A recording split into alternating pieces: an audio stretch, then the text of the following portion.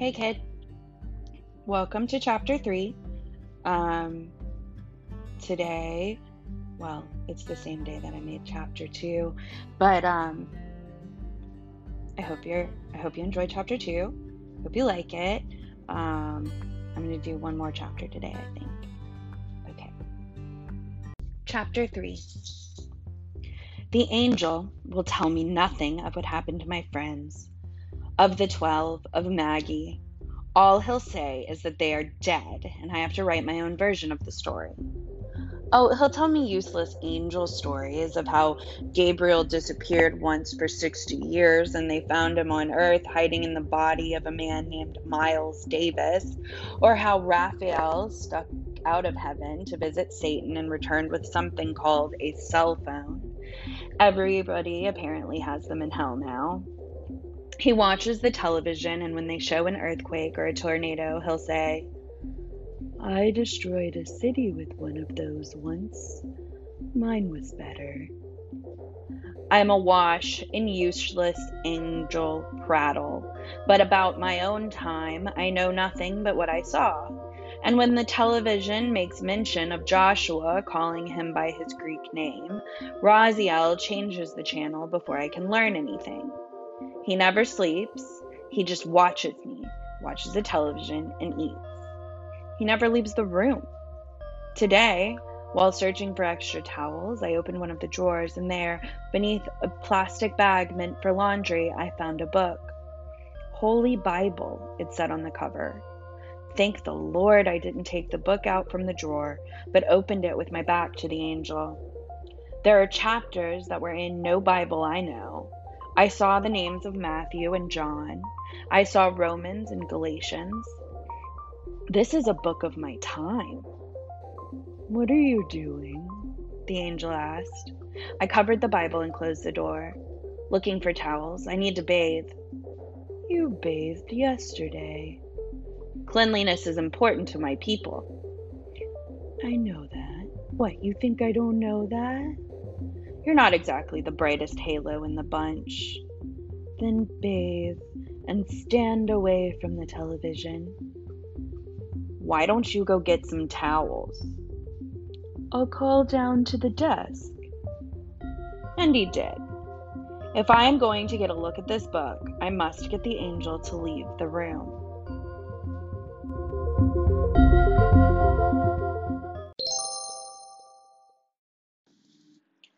It came to pass that in the village of Japhia, the sister village of Nazareth, that Esther, the mother of one of the priests of the temple, died of bad air. The Levite priests, or Sadducees, were rich from the tributes that we paid to the temple, and mourners were hired from all the surrounding villages. The families of Nazareth made the journey to the hill for the funeral, and for the first time Joshua and I were able to spend time with Maggie as we walked along the road. "So," she said, without looking at us, "have you two been playing with any snakes lately?" "We've been waiting for the lion to lay down with the lamb," Joshua said. "That's the next part of the prophecy." "What prophecy?" "Never mind," I said. "Snakes are for boys. We are almost men. We will begin work after the Feast of Tabernacles in Sepphoris." I was trying to sound worldly.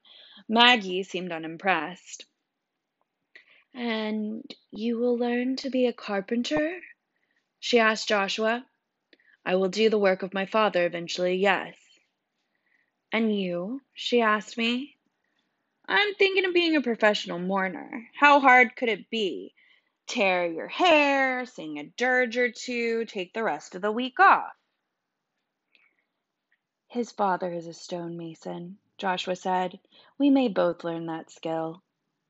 At my urging, my father had offered to take Joshua on as an apprentice if Joseph approved. "Or a shepherd," I added quickly. "Being a shepherd seems easy. I went with Khalil last week to tend his flock. The law says that 2 men must go out with the flock to keep an abomination from happening. I can spot an abomination from 50 paces. Maggie smiled.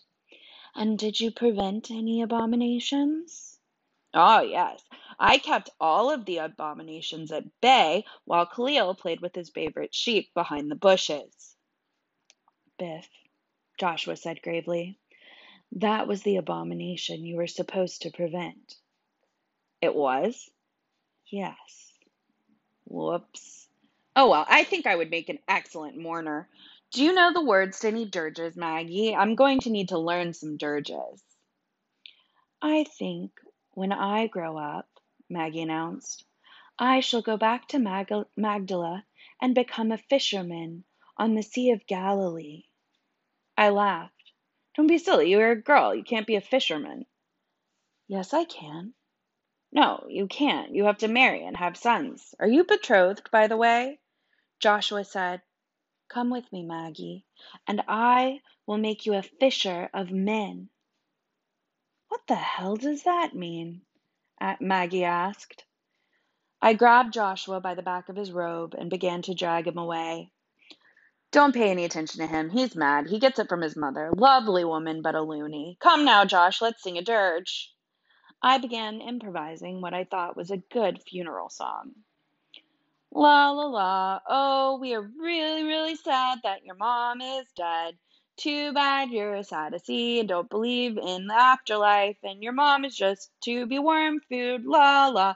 Makes you think you might want to reconsider, huh? Fa la la la la, waka waka. It sounded great in Aramaic, really.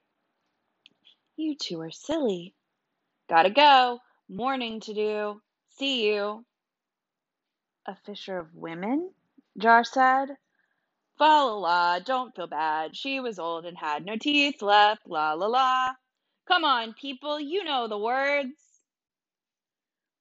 Later, I said, Josh, you can't keep saying creepy things like that. Fisher of men?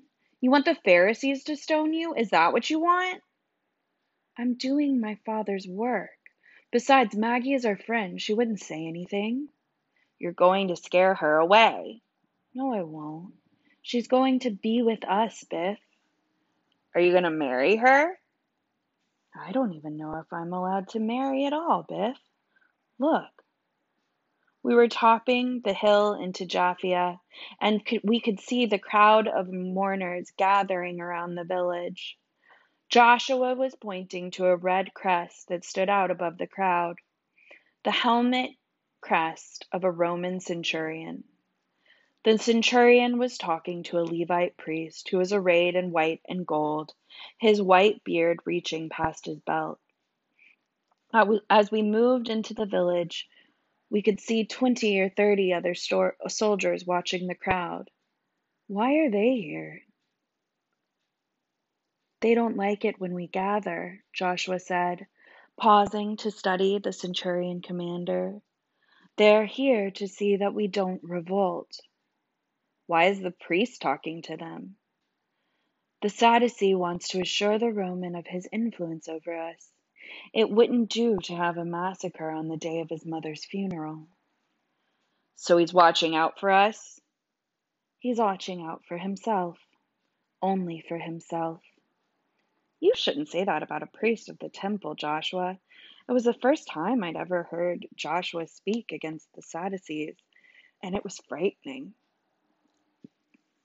Today, I think the priest will learn who the temple belongs to.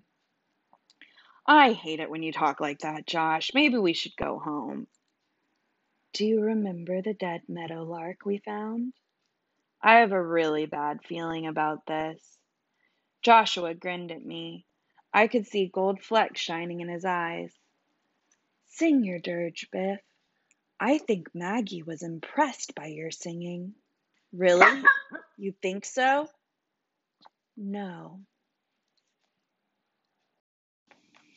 There was a crowd of 500 outside the tomb. In the front, the men had draped striped shawls over their heads and rocked as they prayed. The women were separated to the back, and except for the wailing of the hired mourners, it was as if they didn't exist. I tried to catch a glimpse of Maggie, but couldn't see her through the crowd. When I turned again, Joshua had wormed his way to the front of the men, where the Sadducee stood beside the corpse of his dead mother, reading from a scroll of the Torah. The woman had wrapped a corpse in linen. The women had wrapped the corpse in linen and anointed it with fragrant oils. I could smell sandalwood and jasmine amid the acrid sweat of the mourners as I made my way to the front and stood by Joshua. He looked past the priest and was staring at the corpse. His eyes narrowed in concentration. He was trembling, as if taken by a chill wind. The priest finished his reading and began to sing, joined by the voices of hired singers who had made the journey all the way from the temple in Jerusalem. "It's good to be rich, huh?" I whispered to Joshua, elbowing him in the ribs. He ignored me and balled up his fists at his sides. A vein stood out on his forehead as he burned his gaze on the corpse. And she moved. Just a twitch at first. The jerk of her hand under the linen shroud. I think I was the only one who noticed. "No, Joshua, don't," I said. I looked for the Romans, who were gathered in groups of 5 at different points around the perimeter of the crowd, looking bored, their hands resting on the hafts of their short swords. The corpse twitched again and raised her arm. There was a gasp in the crowd and a boy screamed. The men started backing away and the women pushed forward to see what was happening. Joshua fell to his knees and pressed his fists to his temples. The priest sang on. The corpse sat up. The singers stopped, and finally the priest turned to look behind him at his dead mother, who had swung her legs off the slab and looked as if she was trying to stand. The priest stumbled back into the crowd, clawing at the air before his eyes as if some vapor was causing this horrible vision. Joshua was rocking on his knees, tears streaming down his cheeks. The corpse stood, still covered by the shroud, turned as if she was looking around. I could see that several of the Romans had drawn their swords. I looked around and found the commanding centurion standing on the back of a wagon giving signals to his men to stay calm. When I looked back, I realized that Joshua and I had been deserted by the mourners and we stood out in the empty space. "Stop it now, Josh," I whispered in his ear, but he continued to rock and concentrate on the corpse who took her first step. The crowd seemed to be transfixed by the walking corpse, but we were too isolated, too alone now with the dead, and I knew it would be only seconds before they noticed Joshua rocking in the dirt. I threw my arm around his throat and dragged him back, away from the corpse and into a group of men who were wailing as they backed away. "Is he all right?" I heard at my ear, and turned to see Maggie standing beside me. "Help me get him away." Maggie took one of Joshua's arms, and I took the other as we dragged him away. His body was as stiff as a walking staff, and he kept his gaze trained on the corpse. The dead woman was walking toward her son, the priest, who was backing away, brandishing the scroll like a sword, his eyes as big as saucers. Finally, the woman fell in the dirt, twitched, then lay still. Joshua went limp in our arms. "Let's get him out of here," I said to Maggie. She nodded and helped me drag him behind the wagon where the centurion was directing his troops. "Is he dead?" the centurion asked. Joshua was blinking, as if he'd just been awakened from a deep sleep. "We're never sure, sir," I said. The centurion threw his head back and laughed. His scale armor rattled with the tossing of his shoulders. He was older than the other soldiers, gray-haired, but obviously lean and strong, and totally unconcerned with the histrionics of the crowd. "Good answer, boy. What's your name?" "Biff, sir. Levi bar Alphaeus, who is called Biff, sir, son of Nazareth." "Well, Biff, I am Gaius Justus Gallicus, under commander of Sepphoris, and I think that you Jews should make sure your dead are dead before you bury them." "Yes, sir," I said. "You, girl, you're a pretty little thing. What is your name?" I could see that Maggie was shaken by the attention of the Roman. "I am Mary of Magdala, sir." She wiped at Joshua's brow with the edge of her shawl as she spoke. You will break someone's heart some day, little one." Maggie didn't answer, but I must have shown some reaction to the question, because Justice laughed. "Or perhaps she already has, eh, Biff?" "It is our way, sir. That's why we Jews bury our women when they're still alive. It cuts down on the heartbreak." The Roman took off his helmet, ran his hand over his short hair, and flung sweat at me. "Go on, you two. Get your friend into the shade. It's too hot out here for a sick boy. Go on." Maggie and I helped Joshua to his feet and began to lead him away. But when we had gone only a few steps, Joshua stopped and looked back over his shoulder at the Roman. "Will you slay my people if we follow our God?" he shouted. I cuffed him on the back of the head. "Joshua, are you insane?" Justice narrowed his eyes at Joshua, and the smile went out of them. "Whatever they tell you, boy. Rome has only 2 rules. Pay your taxes and don't rebel. Follow those, and you'll stay alive." Maggie yanked Joshua around and smiled back at the Roman. "Thank you, sir. We'll get him out of the sun." Then she turned back to Joshua. "Is there something you two would like to tell me?" "It's not me," I said. "It's him." The next day, we met the angel for the first time. Mary and Joseph said that Joshua had left the house at dawn, and they hadn't seen him since. I wandered around the village most of the morning looking for Joshua and hoping to run into Maggie. The square was alive, with talk of the walking dead woman, but neither of my friends was to be found. At noon, my mother recruited me to watch my little brothers while she went to work with the other women in the vineyard. She returned at dusk, smelling of sweat and sweet wine, her feet purple from walking in the wine press.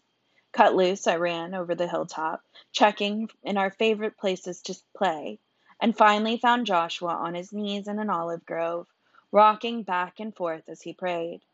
He was soaked in sweat, and I was afraid he might have a fever. Strange, I never felt that sort of concern for my own brothers, but from the beginning, Joshua filled me with divinely inspired worry. I watched and waited, and when he stopped his rocking and sat back to rest, I faked a cough to let him know I was coming. "Maybe you should stick with the lizards for a while longer." I failed. "I have disappointed my father." "Did he tell you that, or do you just know it?" He thought for a moment, made as if to brush hair away from his face, then remembered that he no longer wore his hair long and dropped his hands in his lap. "I ask for guidance, but I get no answer.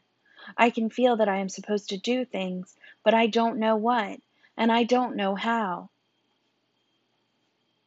"I don't know. I think the priest was surprised. I certainly was. Maggie was. People will be talking about it for months." "But I wanted the woman to live again, to walk among us, to tell of the miracle." "Well, it's written. 2 out of 3 ain't bad." "Where is that written?" "Dalmatians 9:7, I think. Doesn't matter. No one else could have done what you did." Joshua nodded. "What are people saying?" "They think that it was something the women used to prepare the corpse. They're still going through purification for 2 more days, so no one can ask them." "So they don't know that it was me?" "I hope not. Joshua, you don't understand that you can't do that sort of thing in front of people? They aren't ready for it." "But most of them want it. They talk about the Messiah coming to deliver us all the time. Don't I have to show them that he has come?" What do you say to that? He was right. Since I could remember, there was always talk of the coming Messiah, of the coming of the kingdom of God, of the liberation of our people from the Romans. The hills were full of different factions of zealots who skirmished with the Romans and hoped that they could bring about the change. Bing, bing. Zealots are people who are like religiously obsessed, who would at this time like fight the Romans to try and win back Jerusalem for the Jewish people. Bing, bing. We were the chosen people of God, blessed and punished like no other on earth. When the Jews spoke, God listened. Now it was God's turn to speak. Evidently, my best friend was supposed to be the mouthpiece, but at that moment I just didn't believe it. Despite what I'd seen, Joshua was my pal, not the Messiah. I said, I'm pretty sure the Messiah is supposed to have a beard. So it's not time yet. Is that what you're saying? Right, Josh, I'm going to know when you don't. God sent a messenger to me, and he said, by the way, tell Joshua to wait until he can shave before he leads my people out of bondage. It could happen. Don't ask me, ask God. That's what I've been doing. He's not answering. It had been getting darker by the minute in the olive grove, and I could barely see the shine in Josh's eyes. But suddenly, the area around us was lit up like daylight. We looked up to see the dreaded Raziel descending on us from above the treetops. Of course, I didn't know he was the dreaded Raziel. At the time, I was just terrified. The angel shone like a star above us, his features so perfect that even my beloved Maggie's beauty paled by comparison. Joshua hid his face and huddled against the trunk of an olive tree. I guess he was more easily surprised by the supernatural than I was. I just stood there staring with my mouth open, drooling like the village idiot.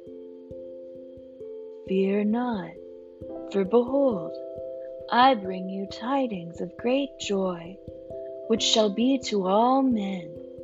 For on this day, in the city of David, is born a Savior, which is Christ the Lord. Then he hovered for a second, waiting for his message to sink in. Joshua uncovered his face and risked a glance at the angel. Well, the angel said.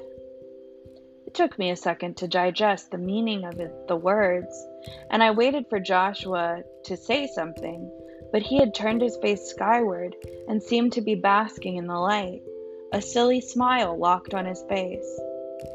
Finally, I pointed a thumb at Josh and said, He was born in the city of David.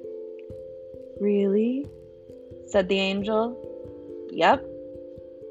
His mother's name is Mary? Yep. She a virgin? He has 4 brothers and sisters now, but at one time, yes. The angel looked around nervously as if he might expect a multitude of the heavenly host to show up at some point. How old are you, kid?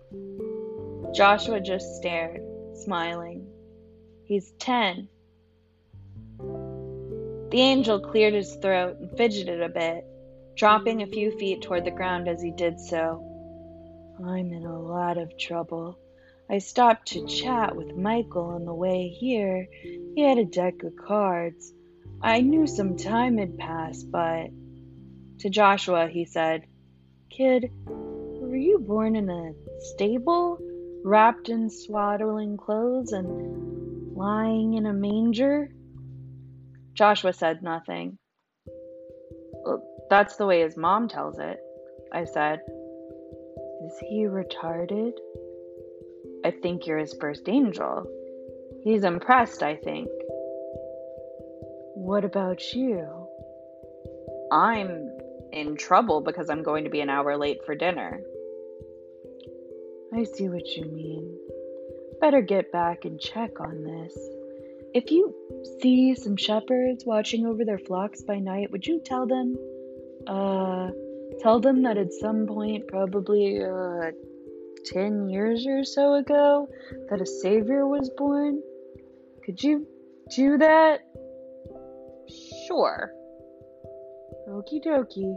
Glory to God in the highest. Peace on earth, goodwill toward men.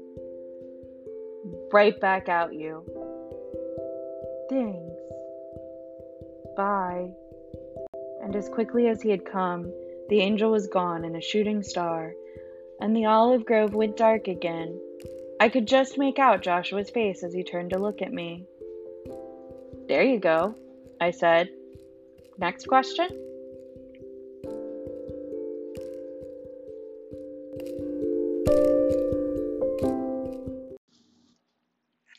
I suppose that every boy wonders what he will be when he grows up.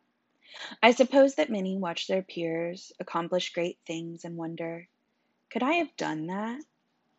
For me, to know at 10 that my best friend was the Messiah, while I would live and die a stonecutter, seemed too much of a curse for a 10-year-old to bear. The morning after we met the angel, I went to the square and sat with Bartholomew, the village idiot, hoping that Maggie would come to the well. If I had been a stonecutter, at least I might have the love of an enchanting woman. In those days, we start training for our life's work at 10, then receive the prayer shawl and phylacteries at 13, signifying our entry into manhood. Soon after, we were expected to be betrothed, and by 14, married and starting a family. So you see, I was not too young to be considering Maggie as a wife, and I might always have the fallback position of marrying Joshua's mother when Joseph died. The woman would come and go, fetching water, washing clothes, and as the sun rose high and the square cleared, Bartholomew sat in the shade of a tattered date palm and picked his nose. Maggie never appeared. Funny how easy heartbreak can come. I've always had a talent for it. Why, you cry, said Bartholomew. He was bigger than any man in the village. His hair and beard were wild and tangled, and the yellow dust that covered him from head to toe gave him the appearance of an incredibly stupid lion. His tunic was ragged, and he wore no sandals. The only thing he owned was a wooden bowl that he ate from and licked clean. He lived off of the charity of the village and by gleaning the grain fields. There was always some grain left in the fields for the poor. It was dictated by the law. I never knew how old he was. He spent his days in the square playing with the village dogs, giggling to himself and scratching his crotch. When the women passed, he would stick out his tongue and say, "Blah." My mother said he had the mind of a child. As usual, she was wrong. He put his big paw on my shoulder and rubbed, leaving a dirty circle of affection on my shirt. "Why you cry?" he asked again. "I'm just sad. You wouldn't understand." Bartholomew looked around, and when he saw that we were alone in the square except for his dog pals, he said, "You think too much. Thinking will bring you nothing but suffering. Be simple." What? It was the most coherent thing I'd ever heard him say. "Do you ever see me cry? I have nothing, so I am slave to nothing. I have nothing to do, so nothing makes me its slave." "What do you know?" I snapped. "You live in the dirt. You are unclean. You do nothing. I have to begin working next week and work for a lifetime until I die with a broken back. The girl I want is in love with my best friend and he's the Messiah. I'm nothing and you're an idiot." "No, I'm not. I'm a Greek, a cynic." I turned and really looked at him. His eyes, normally as dull as mud, shone like black jewels in the dusty desert of his face. "What's a cynic?" "A philosopher. I am a student of Diogenes. Do you know Diogenes?" "No, but how much could he have taught you? Your only friends are dogs." "Diogenes went about Athens with a lamp in broad daylight, holding it in people's faces, saying he was looking for an honest man." "So he was like the prophet of the idiots." No, no, no. Bart picked up a small terrier and was gesturing with him to make his point. The dog seemed to enjoy it. "They were all fooled by their culture. Diogenes taught Diogenes taught that all affectations of modern life were false, that a man must live simply, outdoors, carry nothing, make no art, no poetry, no religion." "Like a dog," I said. "Yes." Bart described a flourish in the air with the rat dog. "Exactly." The little dog made as if to upchuck from the motion. Bart put him down, and he wobbled away. A life without worry. Right then it sounded wonderful. I mean, I didn't want to live in the dirt and have other people think me mad like Bartholomew, but a dog's life really didn't sound bad. The idiot had been hiding a deep wisdom all these years. I'm trying to learn to lick my own balls, Bart said. Maybe not. I have to go find Joshua. You know he is the Messiah, don't you? Wait a minute. You're not a Jew. I thought you didn't believe in any religion. The dogs told me he was the Messiah. I believe them. Tell Joshua I believe them. The dogs told you? They're Jewish dogs. Right. Let me know how the ball licking works out. Shalom. Who would have thought that Joshua would find his first apostle among the dirt and dogs of Nazareth? Blech. I found Joshua at the synagogue listening to the Pharisees' lecture on the law. I stepped through the group of boys sitting on the floor and whispered to him. Bartholomew says he knows you are the Messiah. The idiot? Did you ask him how long he's known? He says the village dogs told him. I never thought to ask the dogs. He says that we should live simply, like dogs, carry nothing, no affectations, whatever that means. Bartholomew says that? Sounds like an Essene. He's much smarter than he looks. He's trying to learn to lick his own balls. I'm sure there's something in the law that forbids that. I'll ask the rabbi. I'm not sure you want to bring that up to the Pharisee. Did you tell your father about the angel? No. Good. I've spoken to Joseph. He's going to let me learn to be a stonecutter with you. I don't want your father to change his mind about teaching me. I think the angel would frighten him. Joshua looked at me for the first time, turning from the Pharisee, who droned on in Hebrew. Have you been crying? Me? No. Bart's stench made my eyes water. Joshua put his hand on my forehead, and all the sadness and trepidation seemed to drain out of me in an instant. He smiled. Better? I'm jealous of you and Maggie. That can't be good for your neck. What? Trying to lick your own balls. It's got to be hard on your neck. Did you hear me? I'm jealous of you and Maggie.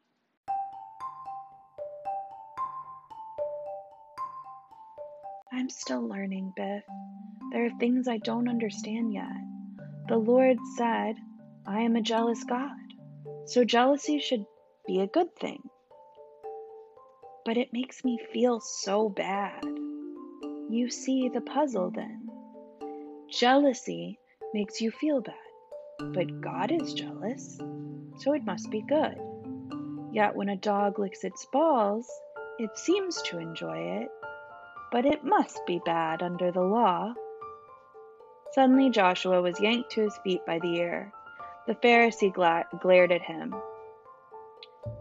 Is the law of Moses so too boring for you, Joshua Bar Joseph? I have a question, Rabbi, Joshua said. Geez. I hid my head in my arms.